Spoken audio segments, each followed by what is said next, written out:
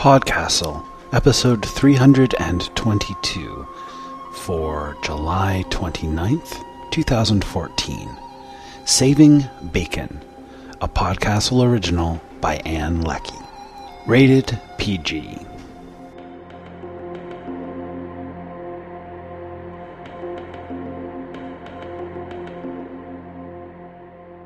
Hello, and welcome to PodCastle. I'm Anna Schwind, your host and co-editor, and I have a special treat for you today. If you remember PodCastle 79, Marsh Gods, and PodCastle 52, The Nalander, then you are familiar with Ann Leckie's fantasy setting of gods. Her gods are worshipped batteries, accumulating power through offerings and prayers from humans. They can then use that hoarded power as they deem fit, often in pursuit of more power, but sometimes as bargaining chips with humans. If they choose to expend their stockpiled potential in a task bigger than their stored power can accomplish, they are destroyed as gods.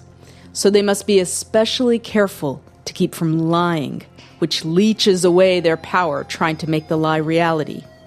That, of course, doesn't make the gods any less crafty, and, like making a wish, asking a favor of the gods is all about careful word placement. Today I am delighted to tell you we will visit that world again and meet the bird god Ritter Peck with a hilarious tale of matchmaking and pork belly futures. I have been told that in Shakespeare, a comedy ends with a wedding, while a tragedy starts with one. This story, in homage to P.G. Wodehouse, starts with a wedding plan and ends with bacon. I am particularly pleased to tell you that this story is that rare beast, a PodCastle original. You will not have read or heard this one anywhere else before. So yes, not only do we have an Ann Leckie story for you, we have a new one. The story is read for you today by our very own Alistair Stewart. Alistair has done so many different things here at Escape Artists that I'm bound to omit something in this introduction, for which I apologize in advance. He hosts at Pseudopod, he has hosted at Escape Pod with fair regularity, and has read any number of stories for all three of our podcasts.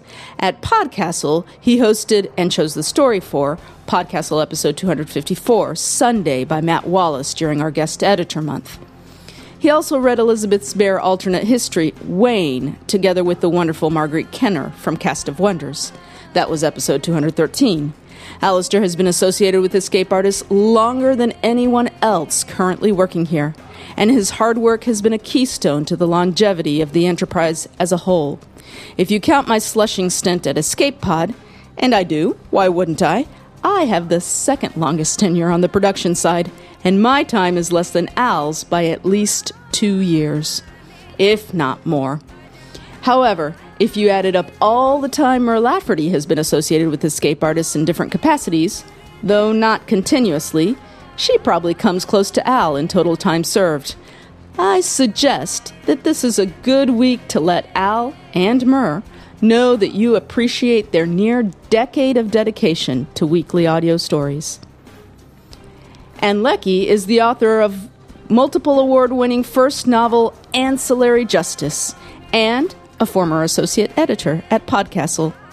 And now, with bonhomie, I introduce the highly eligible bachelor Slayle in Saving Bacon by Ann Leckie.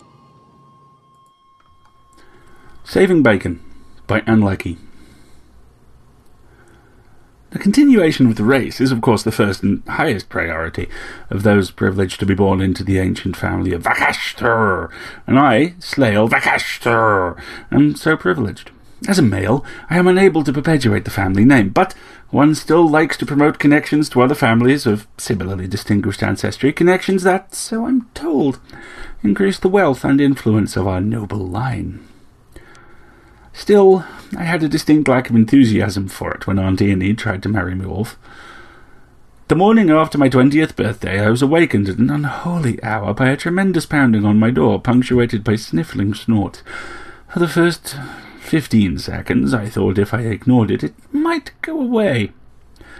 By 30 seconds, I was certain whatever it was would soon become bored with its own monotonous pounding and snorting, and at 45 seconds I staggered out of bed, flung a blanket around myself for modesty's sake, and opened the door. I was greeted by the sight of my 10-year-old cousin, Athnol, a pink and black piglet at her feet. "What are you lying around naked for?" asked the child. "Aunt Annie says to come to breakfast in 5 minutes." She held up a hand, fingers outspread. The piglet snuffled, by way of emphasis. "Starting 2 minutes ago," she smiled. The gutter snipe. "I've got to get dressed." Athnol rolled her eyes. "Slail vakashtur! You lazy good-for-nothing," she piped. "Anyone decent has been up and dressed hours ago." I suppressed a shudder. Despite her diminutive stature and childish voice, the imitation of Aunt Annie was uncanny.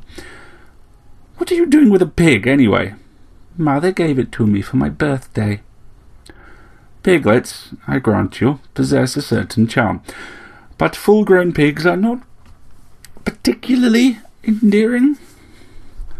"What on earth are you going to do when it grows up?" A beatific look overcame her. "It's not a pet, it's an investment. It eats scraps out of the kitchen, and it doesn't cost me a thing. 27 pounds of ham, 25 of sausages, 50 or more of roasts and chops. I will make an absolute killing." At her feet, the oblivious piglet turned around to begin scratching the other flank. 2 minutes left! "Come on, Bacon!"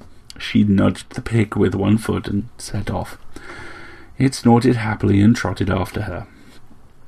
I dressed, slung a bit of cold water at my face, combed my hair, and was off across the courtyard, which is actually a sort of wide opening in the middle of a loose U, formed by 3 buildings, one of which, of course, was the dormitory, where my room could be found.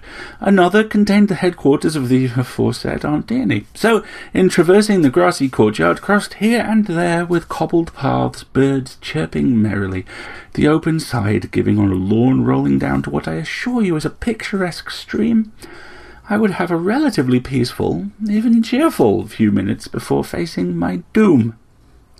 But acres of motley silk lay over the grass, obstructing every path, and right in the middle of it all was my cousin Nis, in canvas trousers and shirt sleeves, hands on her hips.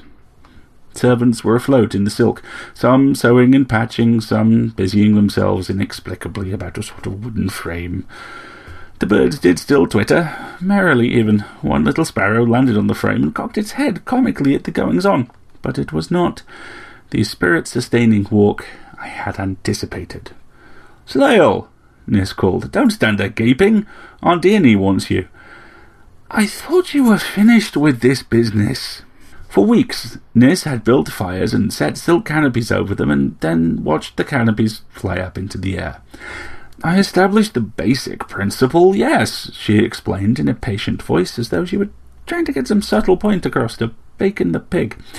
"Fire evidently produces a substance that rises, and one can capture it in the right sort of container. So, if I attach the fire to the container, it will be able to fly wherever I want." That was the sort of woman Nis was.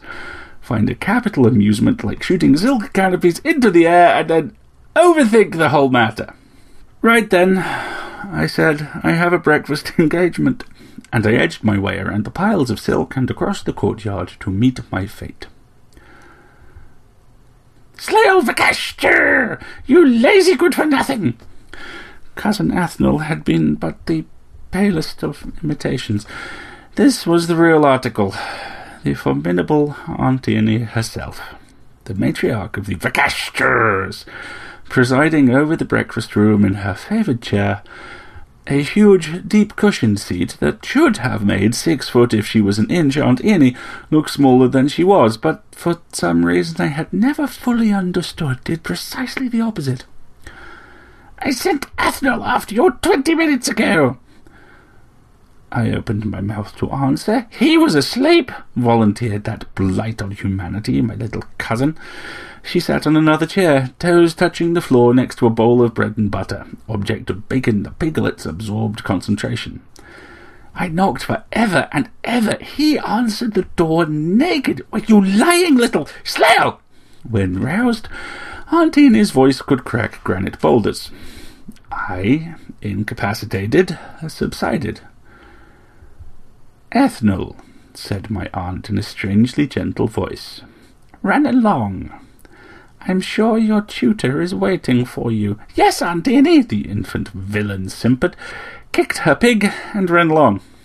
The piglet looked me in the eye, gave a chuckling snort, and dashed off after its mistress.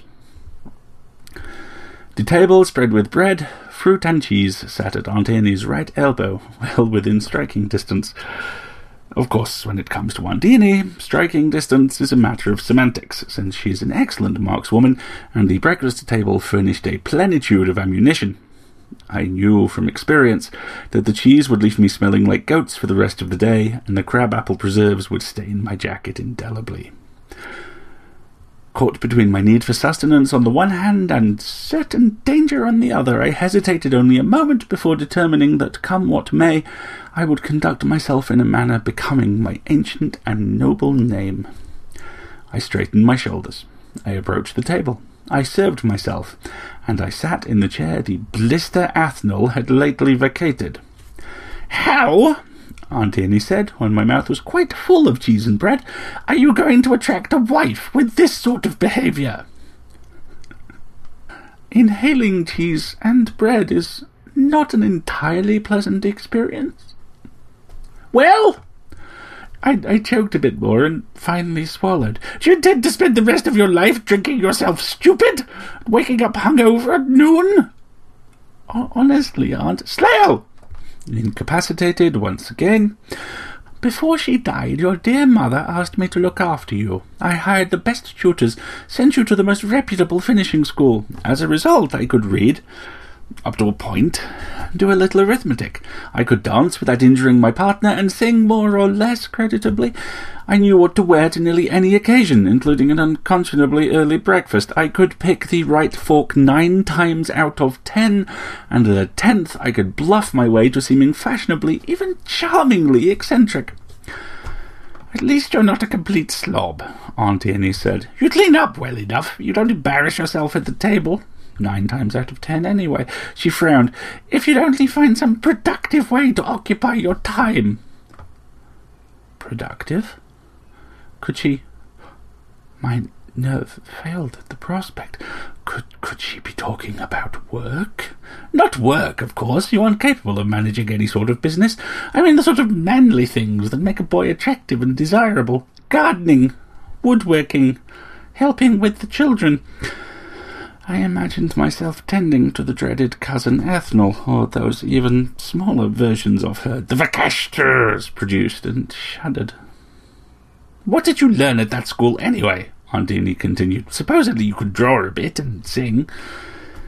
I opened my mouth to say that of course I could sing, but the residual bit of cheese in my windpipe transformed my words into an inarticulate croak. "That school has to have been good for something," Aunt Annie continued. "Surely you could be charming enough to get Trey's Tastayo to ask for your hand in marriage." I had at the moment a strawberry in my mouth, and I spit it into my hand in the nick of time, thus preventing my untimely death from asphyxiation. "Oh no, Aunt, no, no, no, no, no, not Erase Tastayo. The Tastayos were a grim lot.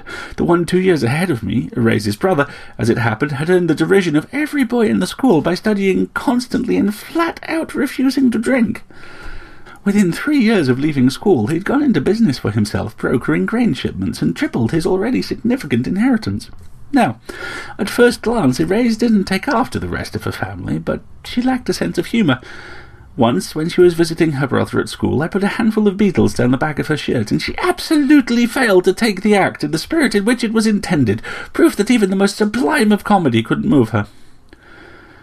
"Erase Tastayo is the best you can hope for, frankly," said Aunt Annie, "and far better than you deserve, and—" She held up one hand, forestalling my feeble attempt to protest. Her brother is a hard-working and intelligent boy, if a touch womanish. I'd like to see him married into the family. I thought maybe he and Nis, but she doesn't seem inclined. Don't sit there making faces. I have your guardianship, and I intend to look out for your interests. Now, if I could possibly arrange it, you will marry Erase Tastayo. Why me? I had at least 10 cousins of marriageable age. Some of them even actively wanted to do it. There really is no accounting for taste.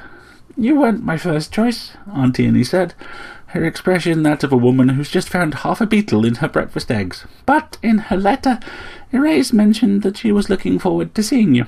Obviously you've met. You must have made some sort of impression.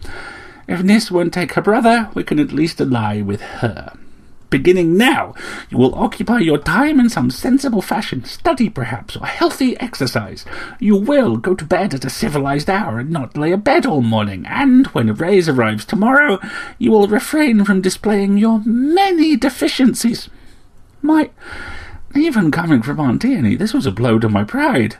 You will, she commanded, if you know what's good for you.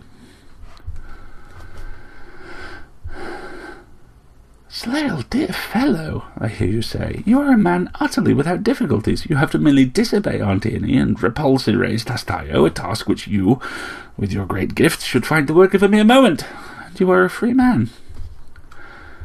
You have never met my Auntie Annie.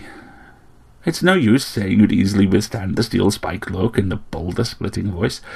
Until you've actually experienced these things, such claims are little more than empty bravado. Besides, unmarried men are legally minors, and as a result, my inheritance, sufficient for a lifetime of companionably standing the occasional round down at the Weasel, was in fact controlled by the aforementioned aunt. The owner of the Weasel must have strongly resembled Athnal in her youth, proposed to give her money, and she poured forth warm smiles and kind words along with her excellent beer. Proposed to drink for free? Well, suffice it to say, one brief message from Auntie Annie to the effect that my tab would not be covered, and I would no longer be greeted in that establishment with the affable jollity of former days. So, I did what I would ordinarily do in such a crisis. I retired to the Weasel, to take counsel with the other worthies who gathered there. Now, in less enlightened times, boys didn't go places like the Weasel. Not well-bred ones, anyway. Boys may generally have the advantage when it comes to physical strength, but rare is he who possesses intellectual subtlety. Here, of course, I am an exception amongst my sex, and impulse control. Take 2 or more boys, add sufficient alcohol, and the result is raucous laughter, off-key singing, and airborne food. Behaviour decent matrons frown upon. Women, hoping for a companionable pint in the local drinking establishment, are not pleased when their peaceful moments are shattered by pickled radishes splashing into their drinks, let me tell you. The proprietor of the Weasel, however, has taken to the city fashion of hanging a curtain across part of the room, a curtain that is, I can tell you from extensive experimentation, stiff enough to be entirely radish-proof. In the gentleman's saloon thus formed, I could usually expect to find a few boys from neighbouring estates. Today there was only one there, a younger cousin of mine, Bayan, with a half-pint on the table in front of him, absently rolling a pickled radish to and fro. At my entrance he looked up. "Hello, Slail." "Hello, Bayan." I sat across from him, plucked my own radish from the bowl, added it to the fray. "I didn't know you were back from school."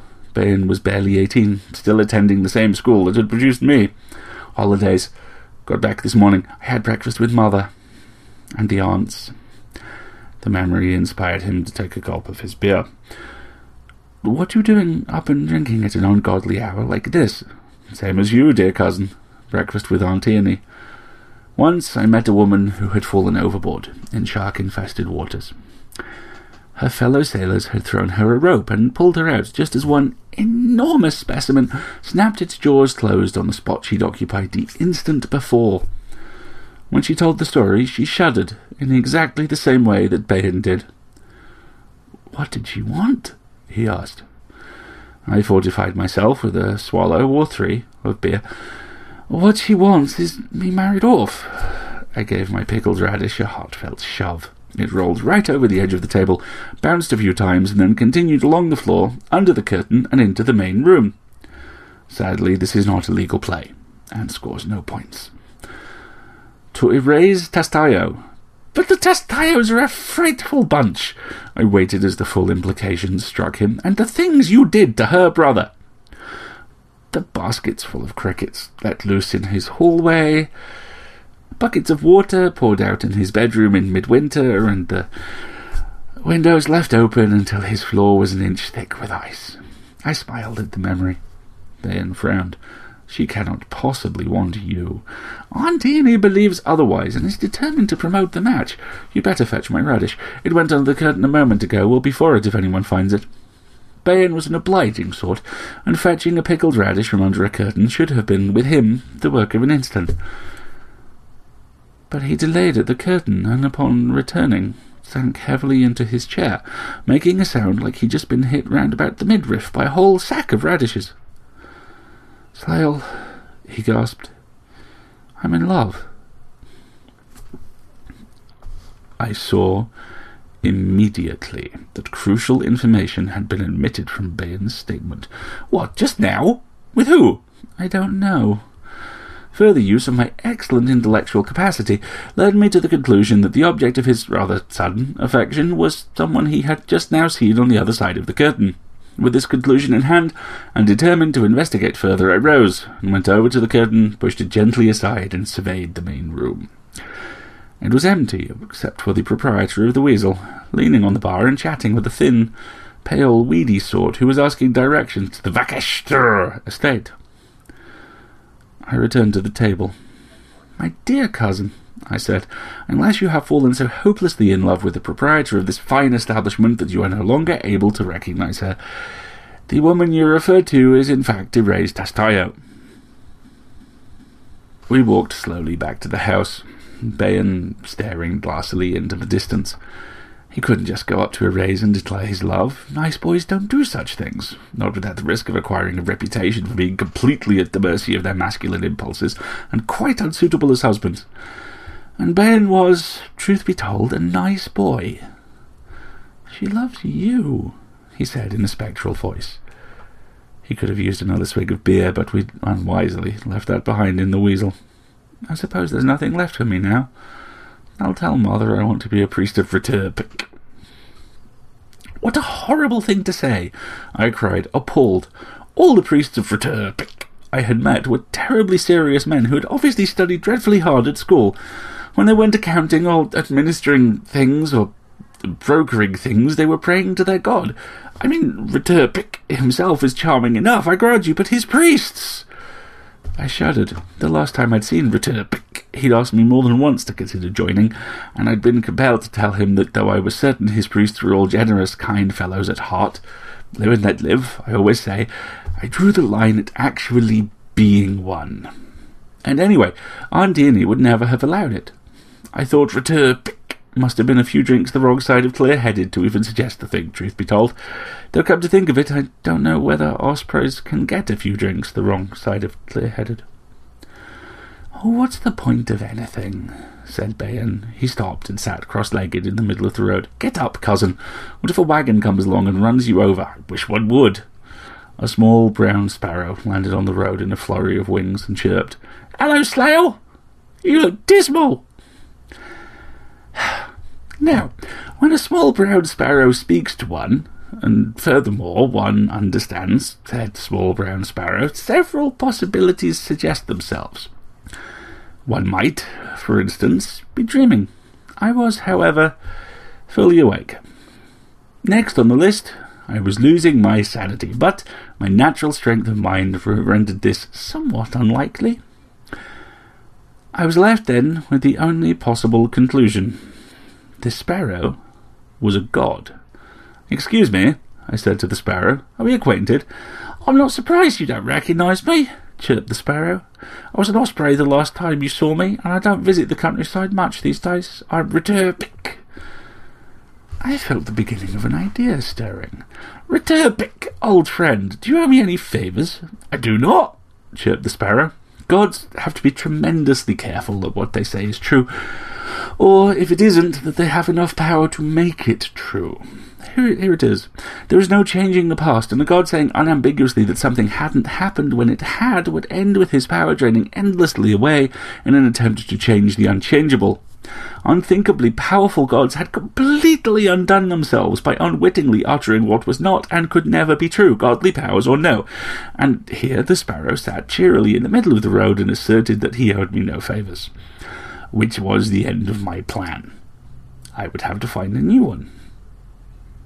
"You were quite drunk the last time I saw you," said Returpic, "but much happier looking. What troubles you?" I outlined the situation as I saw it. "Well now," chirped Returpic when I had finished, "there's no need to be so negative about my priests, you know, but sadly Bayan is too young. You have to be at least 20 to be eligible."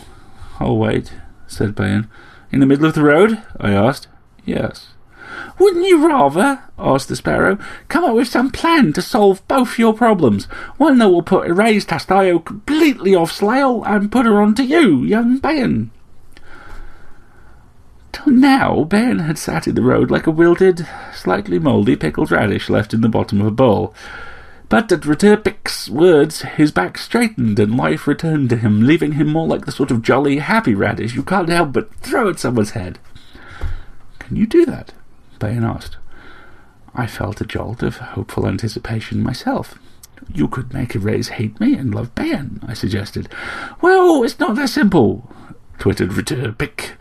"I'm given to understanding that emotions are, at root, a matter of neurology and endocrinology. I specialise in fishing and boats. Overseas trade, some weather here and there. Imagine the damage I could do mucking about in someone's brain." Put that way, I could see the difficulty. "But," I replied, struck with another brilliant plan, "you could tell Aunt Annie that Bayan is in love with Erase and convince her to change her mind about me marrying her." "There's a good chance," answered Returpic, "that your aunt will dismiss Bayan's feelings, or conclude that those feelings are inconsequential, beside her own plans with Vakashter, and it may be that Erase herself would still prefer you. Besides, relations between me and the Vakashter aren't what they could be. One could say there is a coolness there. Your Aunt Annie, I gather, resents the portion of her taxes that go towards my support, given that most of her investments are land-based." "You gather correctly," I said. "She'd much rather keep that bit of her money, but I've never let that influence my judgment." "You've always been very affable in your dealings with me," chirped Returpic, "though it's possible your aunt's attitude has coloured your view of my priests somewhat, but I let that pass. I'll keep an eye on the situation, and if I come up with a plan, I will, of course, advise you. If you do as I say, and it turns out that you won't have to marry Erased Tastio, you will, of course, owe me a favour." "What about me?" asked Bayan, still sitting in the dirt. "Yes," I agreed. "Change that to, if it turns out I don't have to marry Erased Tastio, and Bayan does." We were sure to come out all right if Returpic was looking out for us. "Anyway, what sort of favour?" "Oh, we can talk about that later," the sparrow said. I had, as I often do, another thought. It's no good if you get me out of marrying Erase, but into trouble with Aunt Annie. "I'll keep that in mind." Returpic hopped along the road and gave a preparatory flutter of his wings. "Be ready to act on my advice at any moment," and off he flew. Erase's early arrival meant I'd lost even my 1 day's delay of my fate. I arrived home to the news that Aunt Annie had commanded my presence at lunch, on the lawn leading down to the river. A long table had been set out on the grass and loaded with breads, sliced meats, eggs, and fruit. To one side were smaller tables and wide cushioned chairs, and sitting in the chairs, Erased Tastio, in close conversation with Cousin Nis, who was gesturing at her project that still filled the courtyard. In another chair sat Cousin Athnal, strangely pigless, and beside Athnal, looking like a boy who'd just walked into a wall and hadn't quite got his breath back yet, sat Cousin Bayan. The house held 3 or 4 dozen other aunts and uncles and cousins, but none of them were present. I concluded that this was intended to be an intimate event, but that Nis had already been in the courtyard. Athanal's preternatural ability to annoy me had brought her here, and Bayan had been drawn inexorably by the presence of the woman he loved. "We rely too much on the gods," Nis was saying to Erase. "How much we could do on our own if we only put our own minds to it. The gods have made us like children, dependent on them for everything." She frowned and looked as though she might speak further. I was rather glad she didn't. I had no idea Nis had such strange attitudes, but Therese seemed untroubled. I wonder what the world would be like without gods, though. She glanced over at the mounds of silk in the courtyard. "Athnal, where's your pig?" "Bacon!" called Athnal, and the silk in the courtyard rustled and writhed, and Bacon came trotting out from under it, his nose covered in dirt. "Self-reliance," said Nis, gesturing emphatically with the egg she was eating.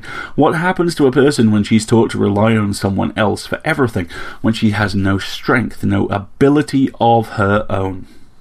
Therese leaned to scratch the beastly piglet's ears. "I kept a pig once."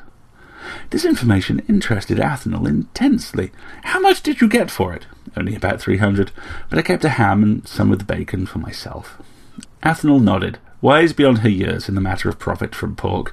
"I'm not going to do that." "Hello, Slail," said Therese with a smile that set the hair on the back of my neck standing.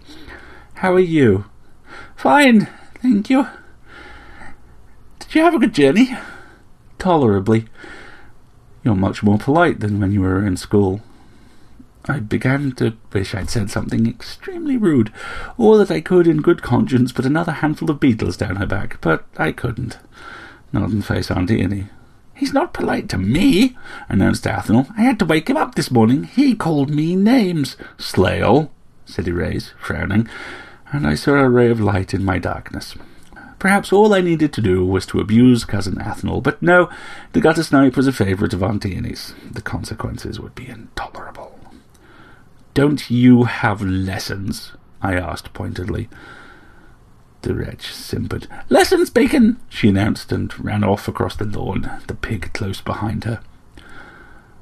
"What an adorable child," said Therese. "Isn't she?" said Nis, not even glancing at Athnal. "I'm planning a test launch in a few hours. I have a frame that will hold the fire, attached under the envelope, and the whole arrangement is tethered to the ground so it won't just float away. If it works, I'm thinking of attaching a sort of platform one might ride on." "What if Returpic were to find out and conclude you were threatening his shipping interests with this flying thing?" Therese asked. At the god's name, I looked around, hopefully, but every sparrow I saw was indistinguishable from the others. "I don't care what Returpic thinks. Gods only have the power we give them anyway. If we stop praying, they starve.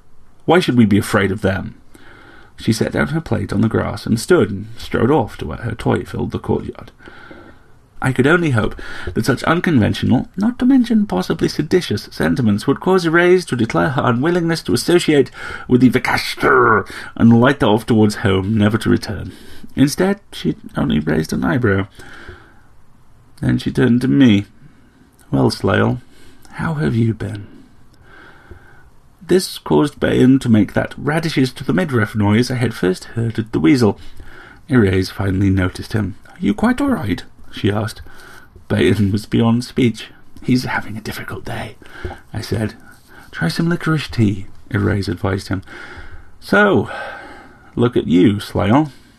Last time I saw you, you were just a little boy, and here you are all grown up." I tried to put a cousinly urgency and concern into my voice, but the words came out sounding like Bacon the pig had just bitten me. "So considerate," Therese said, smiling. She shooed me away with a gesture. "Go, take care of your cousin." When we were well away, Bayan moaned, "I'm going down to the river to drown myself." He sat heavily on a nearby bench. A tall hedge hid us from the courtyard. "No, you aren't," I admonished. "If you do that, I've no way out." Bayan goggled fish-like. "There's no one else like her in the world. She's pale and skinny and has no sense of humour." For a moment, Bayan almost seemed to take offence, but then thought better of it. "Well, that's all right, isn't it, if you don't like her? It won't be all right if I have to marry her." Where was Returpic, anyway? He said he'd keep an eye on things, but while sparrows abounded, none of them spoke up with a comforting, "Never fear, Slail, I have everything in hand." The hedge rustled and snuffled exactly like Bacon the piglet. I looked closer, hoping a talking sparrow might reveal itself, but instead the aforementioned pig emerged, snorted happily, and set to rooting in the dirt with its snout. I looked at Bayan. Bayan goggled at me. "Are you thinking what I'm thinking?" he asked. "How much do you hate this blasted pig?" Another possibility suggested itself. "Athnal!" The wretched child laughed and came around to our side of the hedge. "Hello, Snail. Hello, Bacon. You look like a fish." Bacon the piglet cocked an ear but continued to dig at the bench's base. "And you're in love with Erased Tastayo." "You're too young to understand," sighed Bacon. Athnal crossed her arms. "I'm never getting married." "Nor I said. "Oh, yes, you are," the infant terror replied. "Aunt Annie's decided." "But Erase hasn't," said Bacon, hope lending a pathetic air to his voice. "Has she? What has she said to you? Did she say anything about me?" "Hardly," Athnal scoffed, "but I did overhear a few things I shouldn't have."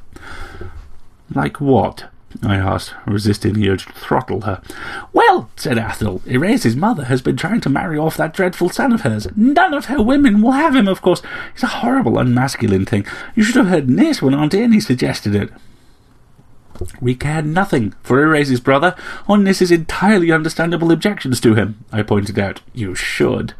The little brat actually chortled. "It's because Nis won't have him that his mother told Erase to visit us on some pretext and make her choice of the available boys. And she wants a boy who's gentle and sweet, someone to place a cool hand on her fevered brow after a hard day of business." "I could do that," said Bacon. "I would be very good at that." "But why has she fixed on me?" I asked. "I put beetles down her back. I turned her brother's floor into a sheet of ice." "She's angry at her brother for not having the basic decency to at least pretend to be a bit less ambitious and sweet-talk Nis.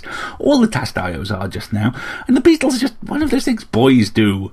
You can't help yourselves, but you grow out of it, and marriage is a civilizing influence. That's what Aunt Annie says." The child smirked. I was struck with one of those brilliant ideas that I am pleased to say is habitual. "You could tell her that I am completely unsuitable as a husband, but Bacon would be an ideal candidate. She likes you, and little children can say almost anything and get away with it." I saw a slight resentful spark in the small cousin's eye at the words "little children," but her mercenary impulse thankfully overtook it. "What's it worth to you?" "Our undying gratitude," said Bacon. Athnal produced a sarcastic "Ha!" entirely unbecoming to a young woman of her age and station. Bacon the pig looked up from his digging project, snorted in support of his mistress, and returned to his excavation. Athnal crossed her arms. "I want another pig, or enough cash to buy one." We agreed, Bacon with pathetic eagerness, and Cousin Athnal set off, her pig in tow, to speak to Erased Tastayo. I took Bacon by the elbow, and we took ourselves off to the Weasel before Aunt Annie could give us any further orders.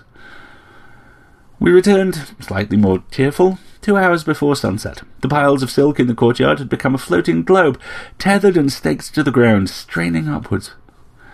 Nis and Erase stood on the lawn watching, Aunt Annie's wall-like mass planted beside them. A dozen or so feet away stood Athnal, also gazing at Nis's toy. Before Bacon and I could join them, a sparrow fluttered down onto the path in front of us. "Never fear, Slayo, I have everything in hand," it chirped. "Here is the plan. Go over there and give Athnal a good solid kick in the bum." "Your suggestion has its attractive aspects," I said, "but I've already solved the problem." I described Athnal's commission and its price. "Well," exclaimed Return, "if it doesn't work, you've my plan for a backup." Bacon spoke. "How will kicking Athnal, as enjoyable as that may be," I interjected, "get Erase to marry me?" "Try it and see," chirped the sparrow. "No, thank you." I took Bacon's elbow and walked on to where Nis and Erase and Aunt Annie stood. Erase turned as we came up. "Oh, hello, Slayle," she said, and smiled that smile that made my blood run cold. "We haven't spent much time together, have we?" I felt Aunt Annie's iron-spiked glare driving itself into the side of my head and winced. "We'll have to remedy that," Erase continued. Bacon's condition had improved due to several hours at the Weasel, but on hearing the love of his life speak, he became once again altogether fish-like, goggling and gaping. "Bacon!" called Athnal, and the piglet abandoned its intense interest in the dirt of the courtyard and ran over to her. She bent to scratch its ears. "Let it up a bit," called Nis, and a servant did something with a rope. A stake sprang out of the ground, swinging in a way that necessitated a quick retreat on the part of the servant, and the silk globe rose straight up into the air, higher than the roofs of the surrounding buildings. It was still tied to a longer tether, though, and strained slightly riverwards as the breeze took it. "I told you to put that stake in securely," Nis admonished. "I did," the servant protested. "Someone's been digging around here." Bacon the pig sat on Athel's feet, looking innocent. Its mistress was rapt, all her attention on the floating globe. Erase shot me another of her blood-freezing smiles, and a desperate anger seized me. The little gutter snipe hadn't carried out her mission. We hadn't actually paid her yet, which was all to the good, but still. When I decided on a course of action, I wasted no time in pursuing it. I strode over to where Athel stood, staring at Mrs. Floating Globe, raised my foot, and gave her a good, hard shove. Athel tumbled forward, caught her balance, and wheeled, swinging an upraised fist in my direction. This disturbed Bacon's equilibrium. He took off, squealing in the direction of the rope that still held the floating globe pinioned. I jumped back, narrowly avoiding Athel's swing. "Look out!" cried Nis. "Stop the pig!" Bacon's squeals took a higher, more urgent note. Athel turned her attention from me to him. As it seemed I was safe from further reprisals for the moment, I did the same. The globe rose into the sky. The last long tether that had held it swung from its frame, and tangled in it, just above the stake, hung Bacon the piglet. Head down, squealing, floating inexorably upwards and off towards the lawn and the river. "You beast!" cried Athel. "Look what you did! Bacon!" She took off, running after her piglet. I turned. Both Nis and Aunt Annie stood watching the pig-encumbered globe float away. Bacon goggled. To my utter shock, Erase laughed. "Oh, Slail," she said, "thank you so much. It's as if you read my mind. Do you know that pig of hers bit me after lunch, and she demanded monetary compensation in case I'd given the nasty thing indigestion? And this whole afternoon she's been chattering on about what a terrible person you are, and how much better some cousin of yours is." The sound of a demented fish in mortal peril emerged from Bacon. The import of Erase's words hit me like a plateful of cheese from the angry hands of Aunt Annie. Athel had delivered as promised, and instead of showering her with thanks and pig money, I had kicked her in the backside and set her investment floating across the countryside. How far would she follow it? What sort of trouble would she get herself into? At any moment now, Aunt Annie would be sending me one of those iron-spiked looks. I had no choice but to run after the brat and rescue her and her blasted pig.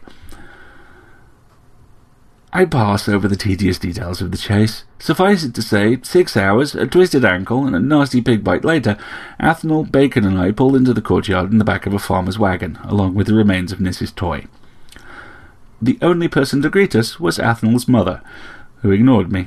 I limped into the dormitory and up the stairs to my own room, where I collapsed onto my bed, and knew nothing more until late in the morning when Pick fluttered in through the window and chirped cheerfully, "There you are, Slail!" It was perhaps due to pain and exhaustion that I could not imagine where else I would have been, and I said as much to Pick without opening my eyes. "You should get that bite looked at," chirped the sparrow, "and your ankle's all swollen." I hadn't realised birds could make that tisk-tisk sound. "Oh, and your Aunt Annie wants to see you as soon as you're awake." I reached for the blanket to pull it over my head, and discovered I had, sometime in the last few hours, kicked it to the floor. "That would be now," Pick informed me, "but you should bathe first." "Slail the cashtre," said Aunt Annie, not in a boulder-splitting voice, but something infinitely more terrifying, a tone that implied immense restraint and regret. "I am disappointed." Experience had taught me there was only one approach to take in such a desperate situation. I looked penitently down. "I'm dreadfully sorry, Aunt." "Disappointed," she repeated. "Why didn't you just tell me you didn't want to marry Ray's Tastayo?" "But, Aunt, Silence!" The boulder splitter was back. "Why didn't you just tell me you wanted to be a priest of Pick?" "One's voice works, I have been told, by forcing air through the throat. I tried this, and succeeded only in making a hissing noise." My failure to answer was of no consequence to Aunt Annie. "Before she died, your dear mother asked me to look after you, and I have. I have always been concerned with your welfare and your happiness. I am frankly hurt that you would think me such a tyrant." But, Aunt!" The steel-spiked glare silenced me. "I have spoken to Pick himself. Everything is arranged. Now go." I went. To the Weasel, to be specific, just on the off chance the sparrow perched on the rafter in the gentleman's saloon was who I suspected it was. I flung a nearby radish at it with a vehemence that made the bird dart away and utter phrases of an indelicate nature. You didn't play fair, I accused. I said, here, sit down. Boy, bring sleigh beer. The boy appeared immediately and the sparrow hopped onto a table. I said that if I gave you instructions and you followed them and subsequently didn't have to marry a raised Tastayo, you would do me a favour. And you agreed. But I gave you instructions. You followed them. Are you engaged to Erase? And furthermore, once you've been gone an hour or so, Erase began to feel guilty for laughing at Athnal's indignity and to be alarmed at your impulsiveness. Bayan lost no time in laying his cool hand on her fevered brow. She has begun to be acquainted with the boy's many virtues, and I'm confident they will be engaged quite soon, especially if he keeps going the way he's going. Here was cheering news. Bayan was a good sort, and while I would rather eat ground glass than marry Erase herself, he clearly felt differently. There is, as I believe I said earlier, no accounting for taste. The affair still had its troubling aspects, though. But, I mean, me? A priest? And how did you get Auntie Annie to agree? Oh, that was nothing a few tax credits couldn't fix. And the fact that Athnal and Bacon the pig made it home safely, as well as Niss's flying thing. But you had nothing to do with that. If you told her you did, surely Ritterpick hadn't actually lied to Aunt Annie. And you told her I wanted to be your priest? I did not.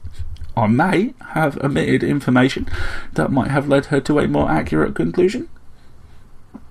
The sparrow hopped onto the rim of the cup, dipped in his beak and pointed it at the ceiling. It's not particularly beneficial for birds, but it tastes good. Listen, now, your cousin Nis, she's onto something. Some gods believe they'll lose power if humans make too many advances. I disagree, and I suspect humans will figure things out whether gods want you to or not. I'd rather help Nis and be one of the ones to profit, but she wouldn't ordinarily even speak to me. This way, I cement my association with her family. I have an opportunity to do her a favour or two, and so I increase the chances that Nis will consider working with me. Yes, quite, but look here, I'm not suited to the priesthood. The sparrow took another bird sip of beer. I can use someone like you. A son of an illustrious and wealthy family with a fortune of your own. You know the right people. You have the right manners. To the uninitiated observer, you seem incapable of either intrigue or conspiracy. And you're willing to take absurd instructions more or less unquestionably. Sometimes I want a bit of mayhem, for reasons of my own, and it's my opinion you would be an excellent agent of mine in that cause. I furrowed the brow and began to compose a protest, but I could see no way out that didn't involve facing down Aunt Annie. And did you know, chirped the sparrow, I have a small estate outside the city, dedicated entirely to the production of pickled radishes for my priests? Hope seized me, undeniable as a suddenly released tether whipping itself round the hind leg of a black and pink piglet, yanking my spirits aloft. Perhaps my fate would be tolerable. Perhaps even a bit more than tolerable. I don't suppose, I ventured, that there's any use trying to tell Aunt Annie she's got the wrong end of the stick. Ritterpick made a tiny feathery shudder. Let's think of happier things, which we proceeded to do. I am pleased to report that the benefits of this resolution of events extended itself to all involved. Nis continues her line in flying toys, with occasional advice and financial assistance from Ritterpick, an occupation that seems to please her. Aunt Annie, between the tax credits and the realization of a cherished alliance with the Tastayos, became positively benevolent for an entire week after the nuptials of Erase and Cousin Bayan, an event that also saw the dawning of a new era of peaceful relations between both myself and Cousin Athnal. I must, however, admit that our newfound mutual goodwill came at a sad cost to at least one actor in this tale. At the wedding I gave the happy couple, as a token of my esteem and affection, 27 pounds of ham, 25 of sausages, and 50 or more of roasts and chops. Altogether, in fact, some 120 pounds of bacon.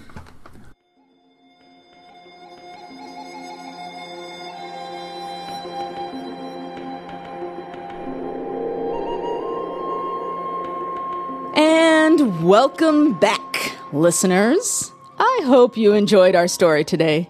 It's now time for feedback on one of our prior episodes. In this case, The Nameless Saint by Willow Fagan, episode 315. The forum response to this story was focused on the unreliable aspects of the story. Was what the nameless saint was capturing and calling miseries actual miseries? Or something else? Were the miseries necessary for people to have and to keep for themselves? Could we be sure her self-labeled good deeds were truly good? Was the woman ultimately a saint or a demon? Miyazaki and C.S. Lewis were name-checked, while several listeners expressed interest or delight in the ambiguity, such as M.K. Hobson, who called it thought-provoking, and Fire Turtle, who said, any story that provokes this much second-guessing is a winner in my book. There were still some detractors, such as guest poster Richard Babley, who wrote, the ending was so ambiguous that I have no clue what to say. I felt like it just wasn't clear. This week's story sparked some ideas or reactions in you, which you'd like to be able to share. You can do so at forum.escapeartists.net. There's an affable community of thoughtful listeners there who share their impressions of each of our stories, and you are welcome to partake. Share your favorite stories of ours as far and wide as you can. We work hard to bring you these stories, but it's the donors who make the pipe dream a reality. Thank you, donors. We say it every week, and we hope that you understand that repetition doesn't make it less true, but more so. Your money makes it happen. And if you listen and enjoy but have never contributed, please consider doing so. You, too, could be a part of making this happen. On behalf of everyone here at PodCastle, Peter Wood, Dave Thompson, LaShawn Wanak, Graham Dunlap, and myself, Anna Schwind, thank you for joining us, and we hope to share a story with you again next week. PodCastle is a production of Escape Artists Incorporated and is distributed on a Creative Commons Attribution Non-Commercial No Derivatives license. Share it, but don't change it or sell it.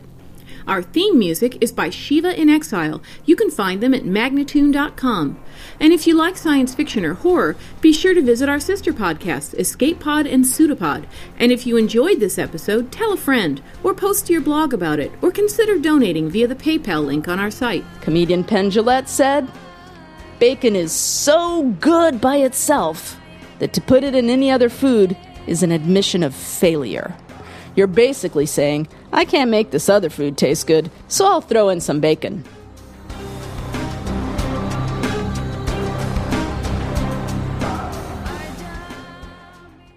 Before she died, your dear mother asked me to look after you.